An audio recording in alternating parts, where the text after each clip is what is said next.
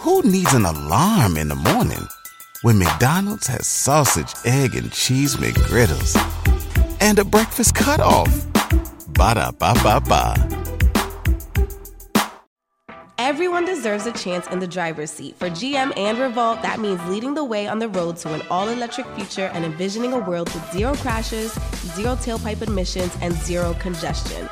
GM's committed to making EVs accessible for everybody. That means you too. So what are you waiting for? GM's got the keys. You grab the wheel. Learn more about an all-electric future and the 000 initiative at gm.com. GM, everybody in. Whenever you feel uncomfortable, that tells you, it should tell you, there's something else on the other side. Otherwise, I'll be complacent and comfortable.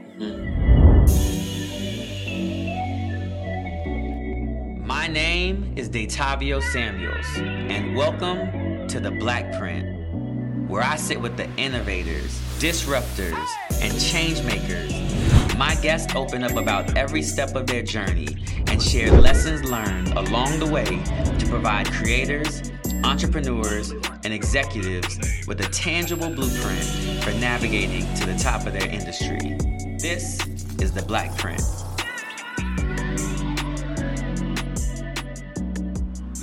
Welcome to the Blackprint, season 2 of the Blackprint. You know, every time I love to open up with this quote, which is, everybody sees you on the mountaintop, but not everybody sees you on the climb. Here's the conversation where we get to the raw details about what the climb was like. I am honored to be here with this queen, my sister, Mahisha Dellinger, who is building an incredible beauty platform for Black women.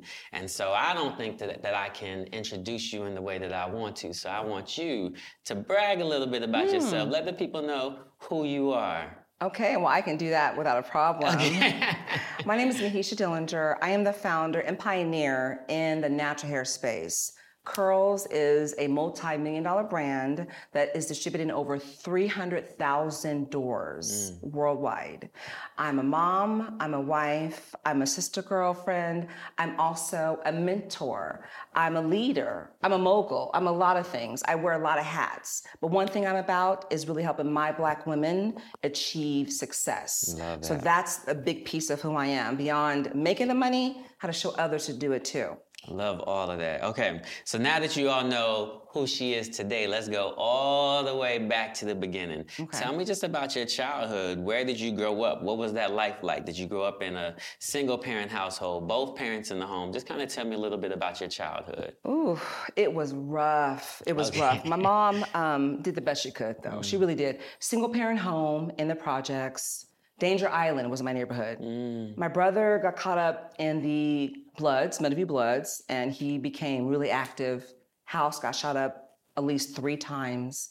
Home invasions in our neighborhood, murders, you know, a lot of drug activity and addicts and just poverty and despair. People didn't really, a lot of my friends were pregnant by 15, my girlfriends.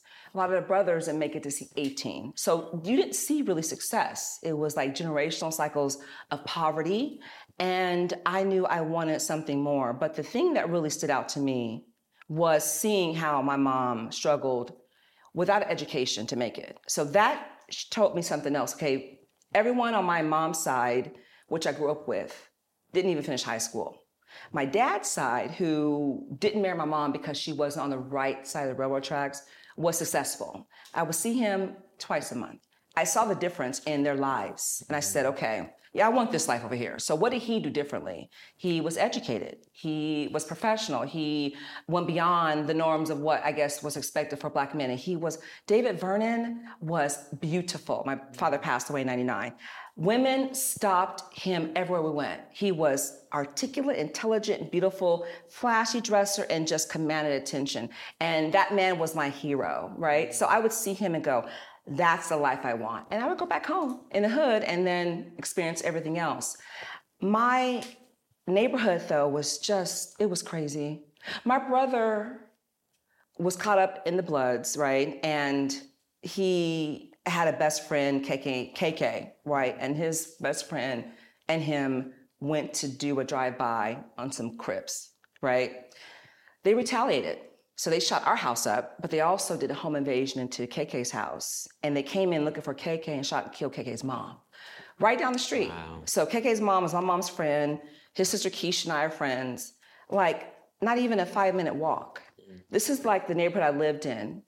And then he had my brother recruited Carlton. Carlton was a year younger than me. And Carlton would come over and tease me for studying all the time. Oh, you're a nerd, you're a bookworm. And I'm like, whatever, we'll see where I'll be in 10 years, where are you gonna be? Well, the next year he was shot in his head, drug deal gone bad, you know, and he was only 15 years old. Just craziness. So that was what I saw. Can I pop in there real quick? Mm-hmm. Can I pop in there real quick? So one of my favorite quotes is exposure to the next level breeds an intolerance for your current situation. What's interesting about your story is you got both exposure to what was possible, but you were living, like the way Black people, like you were living in the mud. How did it feel kind of like living in the mud, yet being exposed to this other side that you're like, is the aspirational version of what you think is possible? Well, I knew that I never really belonged in the mud because I was David Vernon's daughter. So whatever it was about his energy, the way I just knew I was his bloodline. And so it felt temporal, but I didn't see a path. I didn't. But he was sometimes there twice a month to sometimes 4. And then when my mom and him fought, then he would go away for 6 months or whatever. So it wasn't very stable, but yet he was still my hero. So yeah, it was interesting though, but it was really, I used to be really embarrassed about my background, but now I feel like it really helped to mold and shape me because grit, you cannot teach. Period. Perseverance, you cannot teach. Period. You cannot, and that is like innate in me to not get it. I get it, I'm gonna make it happen. And finding a solution, it's like, no is not no, it means not right now, to me. So that's one thing I worry about with my bougie kids, though. They don't have any grit because they don't have any struggles. Sure. Yeah, I always think about, you know, people who have made it to the level that you've made it to, who are fluent, who are raising children. And it's kind of like this idea where it's like you want them to have the scar tissue that you've built up without having to live the experiences, right? So maybe we'll get to that a little bit later. But now I want to go to this idea that's like, you're living in the mud. You have exposure to what's next, but your words were, but I didn't see a pathway. When do you begin to find a pathway out? And what is that pathway? I didn't see the path until I was 6 months pregnant and abandoned by my daughter's father. How old are you? I was 20. And he broke up with me, sent me back home to my mom's, and I was determined not to let her life be like mine. So that gave me a fire. She's my muse. Her name is Kiana. She works for Curl still. Okay. Yeah. She's gotten fired 3 times, but she's doing great now. You fired your daughter 3 times? Yeah, 3 times. But she's great. She's amazing. She's an amazing young lady. But when I was pregnant with her and he left me, I was so vulnerable and I had to figure it out. And I thought this is gonna be, it's not if or it's when. I had to make it happen. And that's what created a fire in me, is having this living, breathing baby in my stomach that I had to care for. I said, oh no, I'm gonna make it happen. You'll find your way. Now, I know somewhere along the line, you also have like a God experience. Can you talk to me a little bit about like, when does that happen? And what does that in terms of like meaning, in terms of the meaning for your life back then? My mom was raised in church, but she went astray a little bit later in life and she came back when I was in 6th grade. And so her life was a mess back then. She was dating sketchy people back then. And then in 6th grade, it shifted. She stopped and we started going to church. She got us baptized and our lives became stable. Like we had, Friday night service, Wednesday, Sunday. I became a part of something bigger and I had my own experience with God. I, was baptized. I received the Holy Ghost. I had friends at church that I grew up with and it was a sense of belonging, right? So experience was my own with God. My mom brought me in, but I had my own experience. My brother never did. He was too caught up in the system. By 15, he was first time in jail 15, in the system by 16, and still in and out. And he's 54 years old. So he never was able to get it together. But it was a great moment for me because it was stability, because our lives were not stable. I moved to schools every year. Second grade somewhere, third grade somewhere, fourth grade somewhere, fifth and sixth the same place. It was not stable. Mm-hmm. So somewhere along the line, you find stability in a relationship with God, and your mom finding a relationship in God, which allows her to provide stability. Hey there, ever thought about what makes your heart beat a little faster? Oh, you mean like when you discover a new track that just speaks to you? Yeah, or finding a movie that you can't stop thinking about? Well, get ready to feel that excitement all over again because Amazon Prime is here to take your entertainment and shopping experience to the next level. Absolutely. Prime isn't just about getting your packages quicker. It's about diving into a world of endless possibilities, from the latest releases to exclusive content you won't find anywhere else. And don't even get me started on the music. Prime offers concert specials that will transport you right to the front row. It's like being at the hottest gigs without leaving your living room. I use Prime to tap in with some of my favorite artists' live shows from any and every genre of music. Trust me, Prime is a game changer. It's like having a personalized superstore and entertainment hub right at your fingertips. So why wait? Head over to amazon.com/prime and start experiencing entertainment like never before. For the family. You begin to find your path out when you are 20 years old and pregnant. Are you in college at 20 years? Like, where are you at 20 years old? I was in college and I was going to go to Spelman, but I was at a JC, I was going to go to Spelman, and then I was pregnant with Kiana. So I stayed back in California and my mom helped me raise her so I can finish school. So I had to go to a CSU school, but it still worked out. I got an internship at Intel and kept it moving. I worked for Intel, I went to school, I had my baby in private preschool, and I was making it happen for me. I was working towards my goals of becoming, I thought, an Intel executive. That was my path that I had led for myself, but that kind of was derailed. But I had a path. Talk to me about that. Derailed how? Well, I had, when I was an intern there, I had a great experience. But then I wind up getting 2 job offers when I graduated. And I went into one department, and one manager, he was horrific. He was hell-bent on getting rid of me. Despite everything I did, I was a top performer, first one in, last one out. I did everything that I should do on paper to excel, right? But he put me on a corrective action plan. And that's his way of getting rid of me legally, right? And I didn't understand. I was like so scared. I had a baby to take care of. I had all these responsibilities. And I remember praying and saying, God, you have to move this man, because I was trying to interview out of the company, out of the department. He would bash my name every time someone would call. And I said, you have to move this man because he is not letting me out. He's blocking me. And 2 weeks later, he came to our department meeting and said, I was offered a promotion Intel Malaysia. I don't know if I'm going to go, but I'll let you guys know. Well, he took the promotion.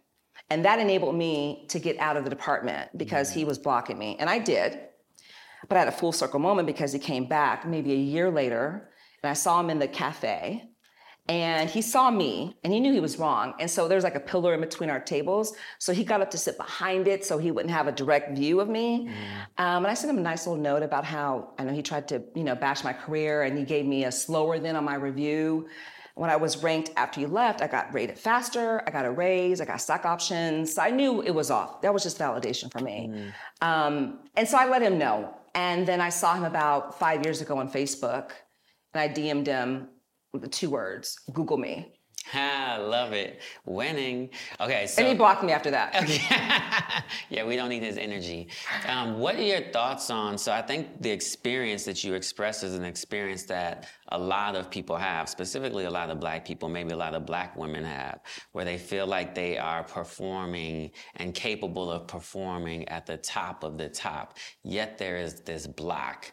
Do you have any advice or thoughts for people who are in that situation? Should you run? Should you leave? Should you stick it out? Should you confront it head on? Like, for people who are literally in the same situation that you were in back then, what would you tell them today? That's a hard one. That's so hard because I went to HR, got no support. I went to his boss, got no support. It is a hard thing to navigate. And I was emotional. I shouldn't have been. I was like crying. I was stressed out about it.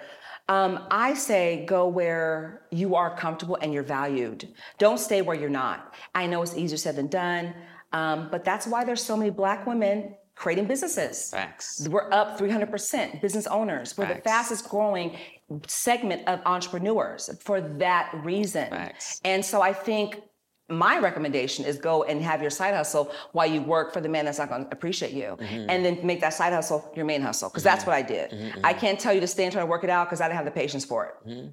Yeah, I have two thoughts there. One thing is I think so often people chase the job and then try to fit as opposed to finding the job that fits and going there, right? I believe that authenticity and who we are is like our superpower. And if we're constantly trying to fit ourselves into roles that were not built for us or they will not accept us, you will never get to unlock or unleash that superpower, right? So your point is like, go find a place where like you can be the amazing human that you are. But we need more companies like this. That's the problem.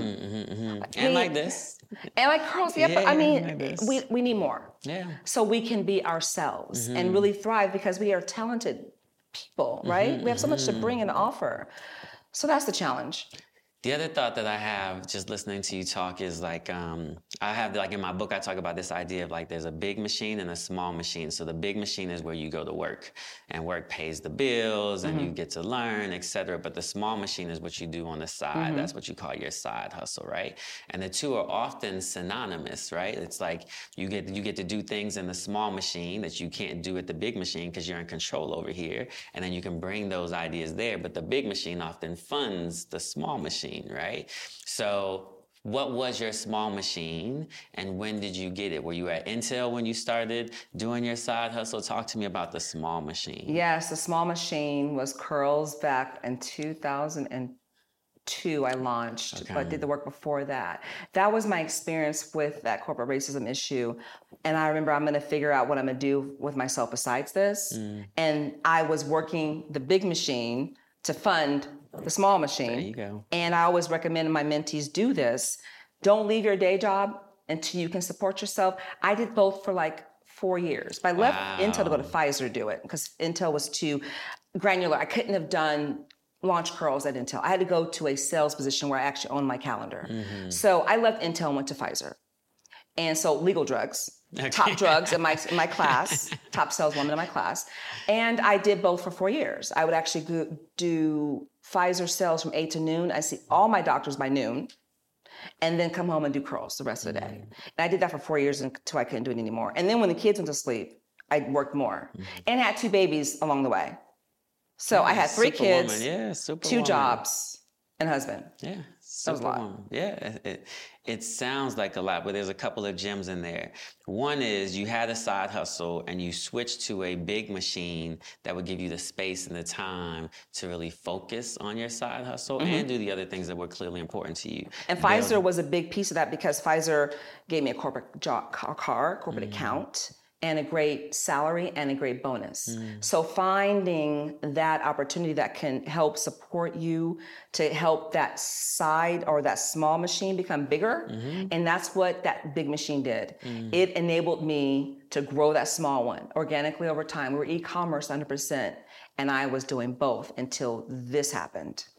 So let's talk about that, because you say you tell your mentees all the time, don't jump until you're ready. Don't jump until the small machine is ready to support you.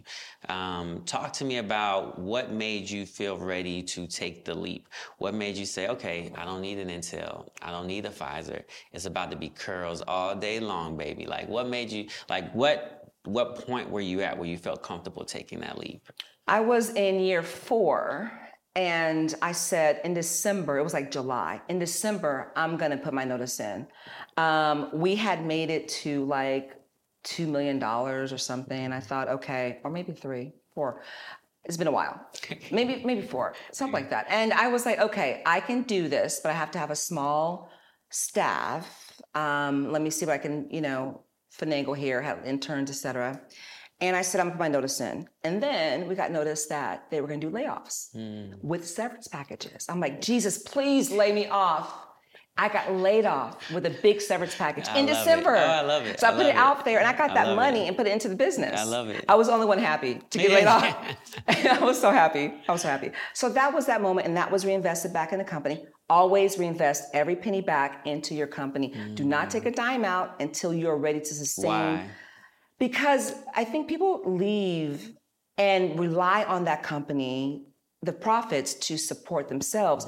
you need to give it time to grow, and every penny has to get reinvested in, or otherwise you're gonna take longer to grow it, right? So I didn't take a salary for a long time. I had Pfizer, right? So 4 years Pfizer covered the bills. And then I did not take a salary until after I left Pfizer. But I grew it to a point where I knew that the business was sustainable at repeat customers and business. And I had interest from the Targets of the world. I started to get interest. So I knew, okay, this actually has legs.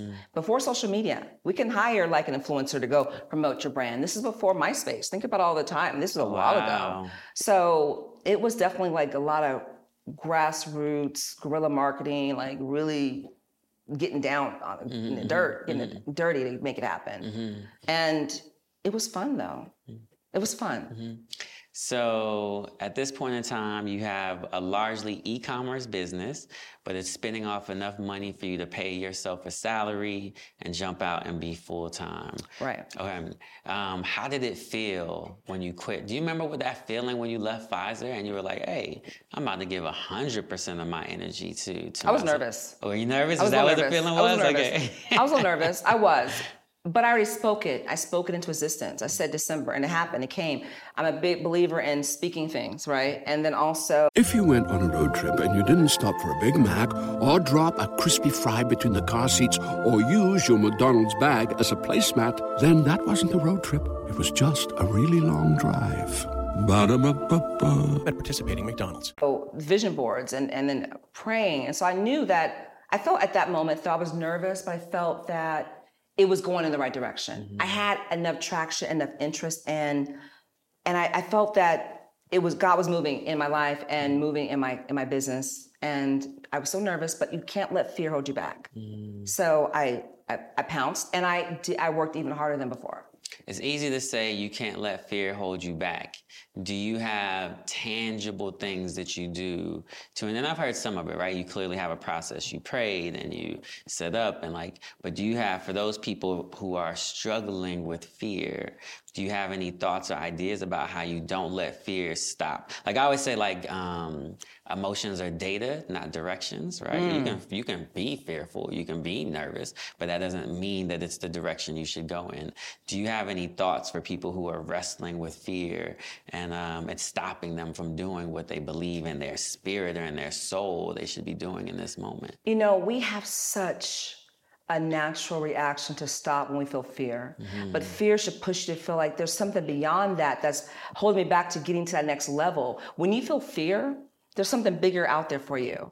And we are so afraid of failing in this land of social media, and people are instantly become millionaires overnight, and you don't measure up to that. People are afraid to really take their leap. But remember, failure isn't final. It's a lesson, and I had to learn that the hard way. Failure is not final, it's a lesson. It also does not define who you are. And you should fail fast early on because that enables you to learn lessons. Now that was a hard one for me because I didn't have a lot of failure initially with curls.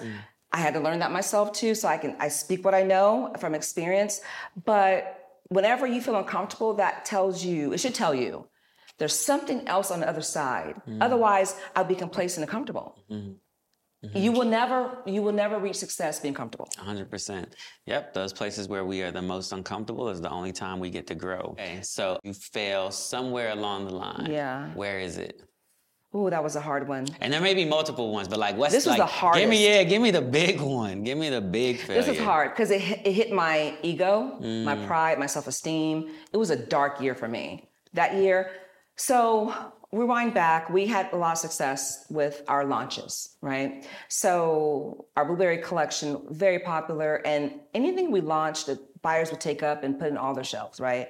So I didn't follow my normal protocol of first going online for a year, having the consumers love it, gravitate, and then send it to retail.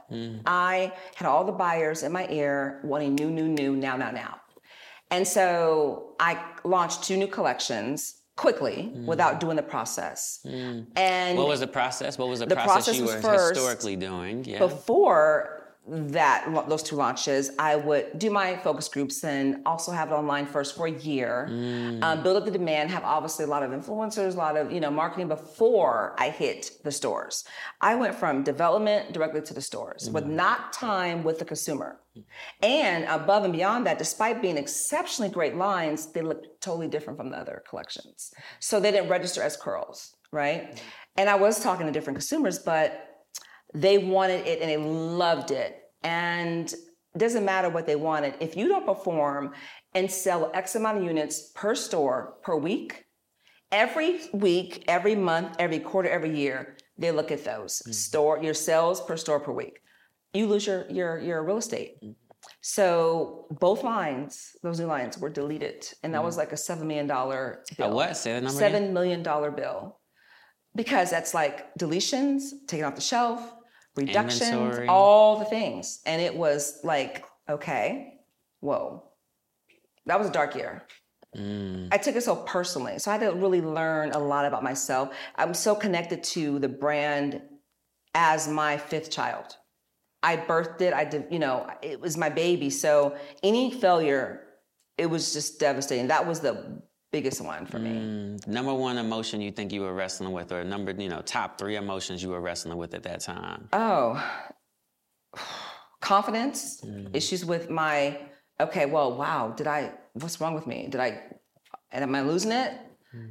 Self-esteem, pride, all the things. It was a dark time. I felt like I was spiraling emotionally, mentally with it. Because it was too connected to me.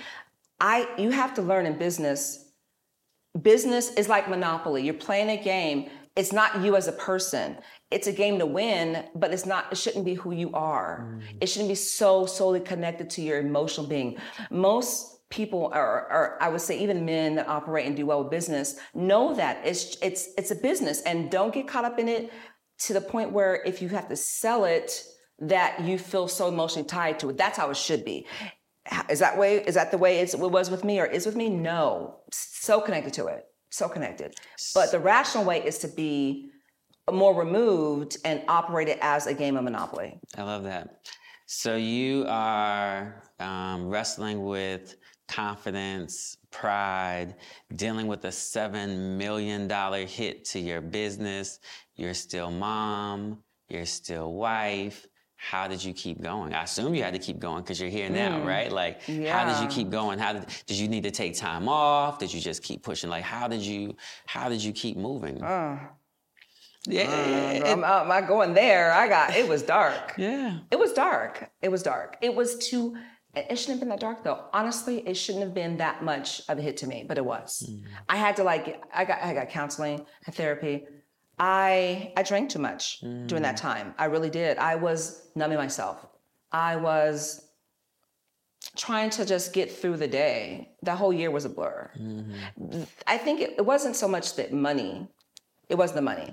It was the loss of real estate because I was used to having, my real estate being, wide and expansive, right? You mean your real estate on the shelves? Yeah, real estate on the shelves. I'm sorry, the seeing my mark. And then the rejection, I guess it was. A little bit of rejection, if I can speak that. I think that was part of it. I'm an Aries woman. We don't like that. Okay. We don't like rejection. It doesn't work for us very well. It was a lot. It was a lot. But I got through it. How? How do you get to the other side? Do you remember? I do remember going up for prayer at the Potter's House North. And I was just a mess. And I was like, I just want to be relieved of this. I remember the moment. And that was always just me. That was every Sunday. And I think I got to a point where I realized, okay, Mahisha, this is part of the lesson. This is part of the path. And learn from it and move on. But it was a year. It was a year. It was a long time.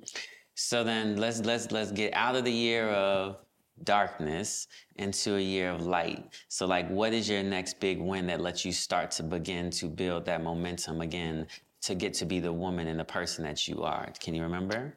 I don't know if there wasn't one big win because I know that my history with all the buyers and all the stores and my partners had some weight.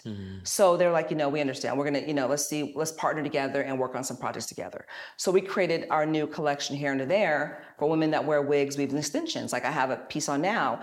But what do you do when your hair isn't when it's under a wig and a weave, like to make sure it's still healthy. So many of us are wearing them, and we're the first to do that. So we partner with our real estate, our retail partners to create these lines. And they loved it. They're like, this is a new white space, so let's partner together. And that created, that synergy that I wanted back again. Because I was used to being like their favorite child. You know what I mean? And then your favorite child, and then you lose that for a minute. So then I brought that white space. They loved it. And they're like, okay, this is where we want to go. Because so many, not even just women of color, but Caucasian women are wearing wigs and weaves. And the hair under there needs to be catered to still. So that was coming back and realizing, listen, Mahisha, you're a pioneer. I was one of the original 4 brands that opened up this space in Target.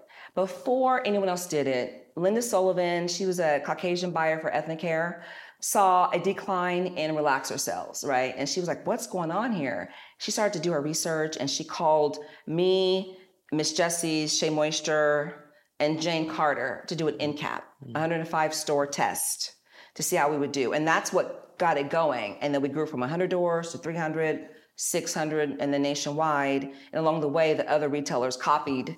And so we were the original 4 that they really said, okay, this natural hair thing is in a fad. It's not going away. And we kicked it off. So you go from the mud to being an entrepreneur and founder. You go from this incredible moment of darkness into this like innovative space again and light, back to being one of the favorite children. One of the things you talked about was being the first, right? And so often we are trying to be the first in our families, the first in our categories, the first to do something that nobody else has done. What did it feel like being the first? Did you feel pressure? Did you feel excitement? Did you feel energy? Everybody loves McDonald's fries. So yes, you accused your mom of stealing some of your fries on the way home. But the bag did feel a little light. Ba-da-ba-ba-ba. What was it like being one of the first to kind of be a pioneer in this space? Oh my God, so excited. I was excited. I have the first picture of me on the end cap like this. Like, I went to the store. As soon as the day it launched, it was in Ardway in Sacramento. I looked a mess, though. I'll show you the picture. I was so excited. It was a day of pride. I would go in and see my products on the shelf. That was the best day of my life. And, back then, the buyers really worked with us because they really wanted it to really work. And they were really great partners. Target, always a great partner, always. And they are still growing Black brands really well. Sure. So yeah, that was a good moment. It was a good moment. Yeah, I didn't feel fear. I felt pride and excitement.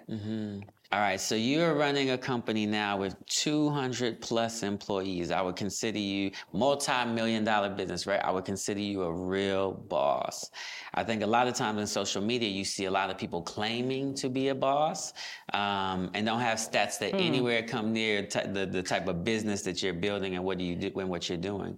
What do you think it takes to be a real boss? Like, you can't just claim it. You just can't say it. Like, what does it mean to be a real boss? Well, you have to lead. And I actually like to compare it to almost being a mother. When you have so many people that are relying on you for their financial stability, for their livelihood, for their growth, almost like a mentor to people. But also, I have 4 children, right? And each one of my kids needs something different from me. I have my little 12-year-old who is running me ragged because she likes boys too early and wants makeup. I have to reel her in. I have 2 shy ones in the middle. I have to push them out. And my oldest one is thriving in business, and I have to give them a different piece of me. Same with business, right? If I have such a great team that's supporting me, I need to also be there for them to help grow them and uplift them and be there to show them that I care about them, not just about what they're doing for curls, but about them personally. Like, I celebrate their birthdays, their children, and they come to my personal events. It's a family. I think that's the biggest piece, is connecting personally, because when they know you care, they'll give you more of themselves. You can't just expect output without any emotion or any connectivity. So I hire people that, number one, they work hard, right? But there has to be some sort of synergy with us, right? And I need to be able to feed into someone, but also someone that's going to receive from me and be open to it. That's leading. And I don't want to refer to them as my children because we're all adults, but I give different pieces of myself to people in my organization. That's like motherhood. Yeah, I love that. One of the things I used to say all the time is, it's not, as a leader, it's not what happens to you, it's what happens through you. And so much of what you're talking about is what is happening through me as I pour into these people, as I celebrate these people. There's also another philosophy people talk a lot. It's like the I, we, them, and you move from like the I, which is probably like you when you were trying to do it at Pfizer by yourself, to the we, come on guys, to then the them, which it is really about them and how do you pour into them and get the most out of them, right? You know what's interesting, if I can say this, Janelle, on. my right hand, who's been with me for such a long time, said yesterday, Mahisha, we are all loyal to you. I mean, curls is secondary, but their loyalty is connected to me. And I'm like, wow, it's because of all the things that I feed back into them. So that's why they're so willing and able to do any and everything. I love it. Yeah. I love it, yeah. It's not just because you posted a picture on the gram and said you're a boss, right? It's because you are pouring into people, doing the real work. Speaking about doing the real work, one of the things that I love about Black businesses, I feel like when I was younger, so many Black businesses I would define as like lifestyle businesses. And so they were businesses that were making good money, but they were really just there for the founder to live a good lifestyle, right? The founder was driving a nice car, the founder was living in a nice house, but they weren't building sustainable businesses. And even more than that, maybe they weren't actually giving back. What are you doing, if anything, to kind of give back to whatever communities that matter the most to you? Well, my mother raised me to believe to whom much is given, much is required. Amen. And, so now that I've made it, and my kids are set, like, what else can I do with my life? There has to be more. So I had a show on OWN, Mind Your Business with Mahisha, right? And that wrapped after season 1. Got lots of requests for one-on-one mentorship, which I don't have the space to do, more than maybe 10. Right. So I created a nonprofit, Black Women Making Millions Academy. Beautiful. Nonprofit, giving back to those women, free resources, information, access, tools, funding, events that help them get to and through success. Like I said, we're up 300% growth in Black female-based businesses, but less than 4% will get to the $1 million mark. So my goal is to help bridge that gap and get the women what they need. So we have our first back in-person event, August 16th. Nice. We've done a lot of Zoom since COVID. Before COVID, we had in-person events, and we're back doing it August 16th in Atlanta. JP Morgan is sponsoring it. Beautiful. Lots of amazing speakers. We have to get the women out there. It's no charge to them, but we just really need to level the playing field. Because if you think about our other counterparts, like I have a lot of friends who, other ethnicities, but they have been given different access just by birth, right? That we don't have. So I feel like it's on the onus of us, Black business owners, to help. Once you make it, what are you going to do to reach back and bring forward? That's something I think we need to really care more about versus flash on the gram, your new car or whatever, I think it's frivolous. I think what can we do to lift the next generation should be our thought process. Yeah, I love it. I tell brands all of the time that now, more than ever, people don't want you just to make great brand with a great product. They want to know that you're helping to create the world that they want to live in, right? And so when you look underneath the hood of Curls, right, you will find this amazing work that you're doing to uplift and lift up other Black entrepreneurial women. Before we get out of here, you dropped a couple of brands. You talked about Target being supportive. You talked about Chase being supportive in this initiative. Where else can I find Curls? What other brands have been supportive in your mission in terms of giving you distribution and the space to do what you do?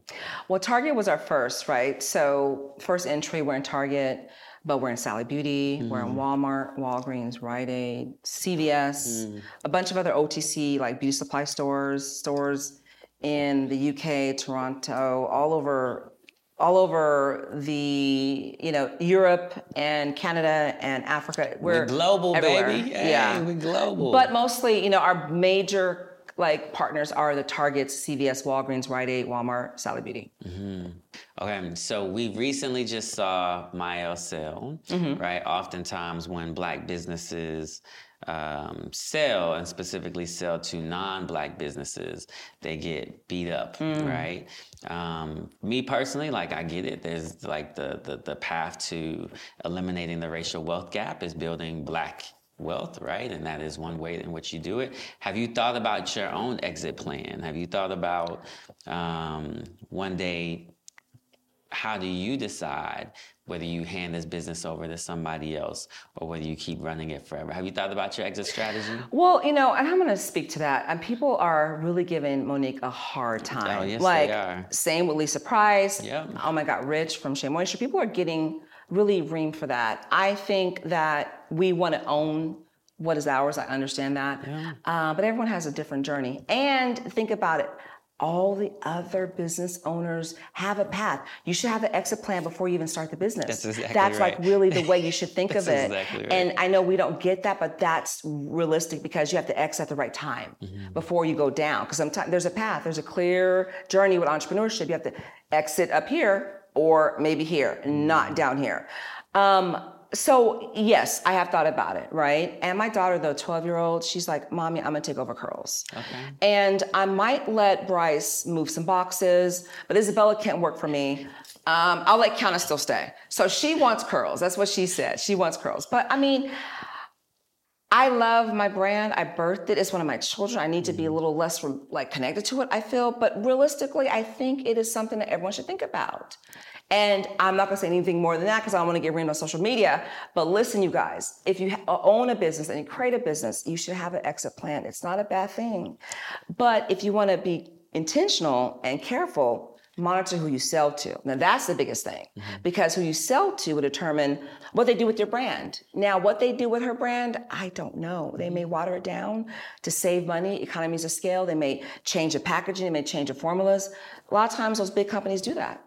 And she won't have any control over it. That's the hard part. So just sell to the right company. Yeah, you know that if you are looking to raise money and you're building an investor deck, like investors won't even look at the deck unless there's a slide in there that says exit plan. Right. So to your point, like you're supposed to be thinking about your exit plan before you even give birth to the thing. But we're not ready for that conversation as a people yet. We don't want to hear that. We're not ready for it. We're not ready. One of the reasons why I sit on the board of Ben & Jerry's. Who needs an alarm in the morning when McDonald's has sausage, egg, and cheese McGriddles and a breakfast cutoff? Ba-da-ba-ba-ba. One of the reasons why I love sitting on the board of Ben & Jerry's is because when Ben & Jerry's sold to Unilever, they did a lot of things to maintain the soul of the brand. And so every day I get to watch and study how someone sold their brand to somebody, but to your point, still has a way of making sure that that brand stays, but that brand should stay forever. So I get to learn on the inside from there. That's amazing. The DNA is important to keep. Exactly. Because you'll lose your consumer. That's exactly right. And some of those companies don't really care about that. That's and exactly that right. happens sometimes. So that's the unfortunate part. That's exactly right. Well, Queen, I've had an incredible time with you. I haven't gotten to see you since COVID hit. And so it is wonderful to see you in person, to connect with you in person. I love your story. You made it from the mud all the way to being the queen bee, the boss, who is not just taking care of hundreds of employees, who is not just building an incredible beauty platform for Black women, but who is also doing the work to lift other Black women and Black entrepreneurs up. And so I want to give you your flowers and celebrate you. Thank you for coming and spending time with us here at the Blackprint at Revolt, and just say thank you for being here. And I'll thank see you you for in being Dallas. Here. You will see me in Dallas, promise. Okay. I think 3 lessons that we can all learn from the conversation with Mahisha. One is know yourself. Know who you are. Again, she felt like she was growing up in the mud, surrounded by, she talked about drive-bys and gangbanging and her brother going in and out of jail, but she knew that's not who she was. And so being able to identify our true, authentic selves, to be the original intent to the way that God made us, and to recognize that even though you might not be in that situation today, that there's a pathway for you to get to where you're supposed to be. 2, she talked about process, knowing her process. It is because she falls away from her process that it ends up costing her $7 million. It is because she falls away from her process that has always worked for her that she ends up falling into this deep, dark place. And so the idea of building processes that work, that help us be successful and help us get to the win, and not trying to take shortcuts later, but staying true to those processes is incredibly important. And then 3, she just talked about what a real boss is, what it means to be a real leader. And that is shifting from, it's not about I, it's not even about we, it's about them. Who am I helping to lift up? Who am I helping to get to that next level? When you are truly a boss, you are operating on a level where it's really not about you, it's about what's happening through you. And Mahisha's story demonstrates all of that. Outside of that, there are a ton of gems that you can find in her story. I hope you enjoyed this episode of The Blackprint. And until then, I'll see you next time. Peace.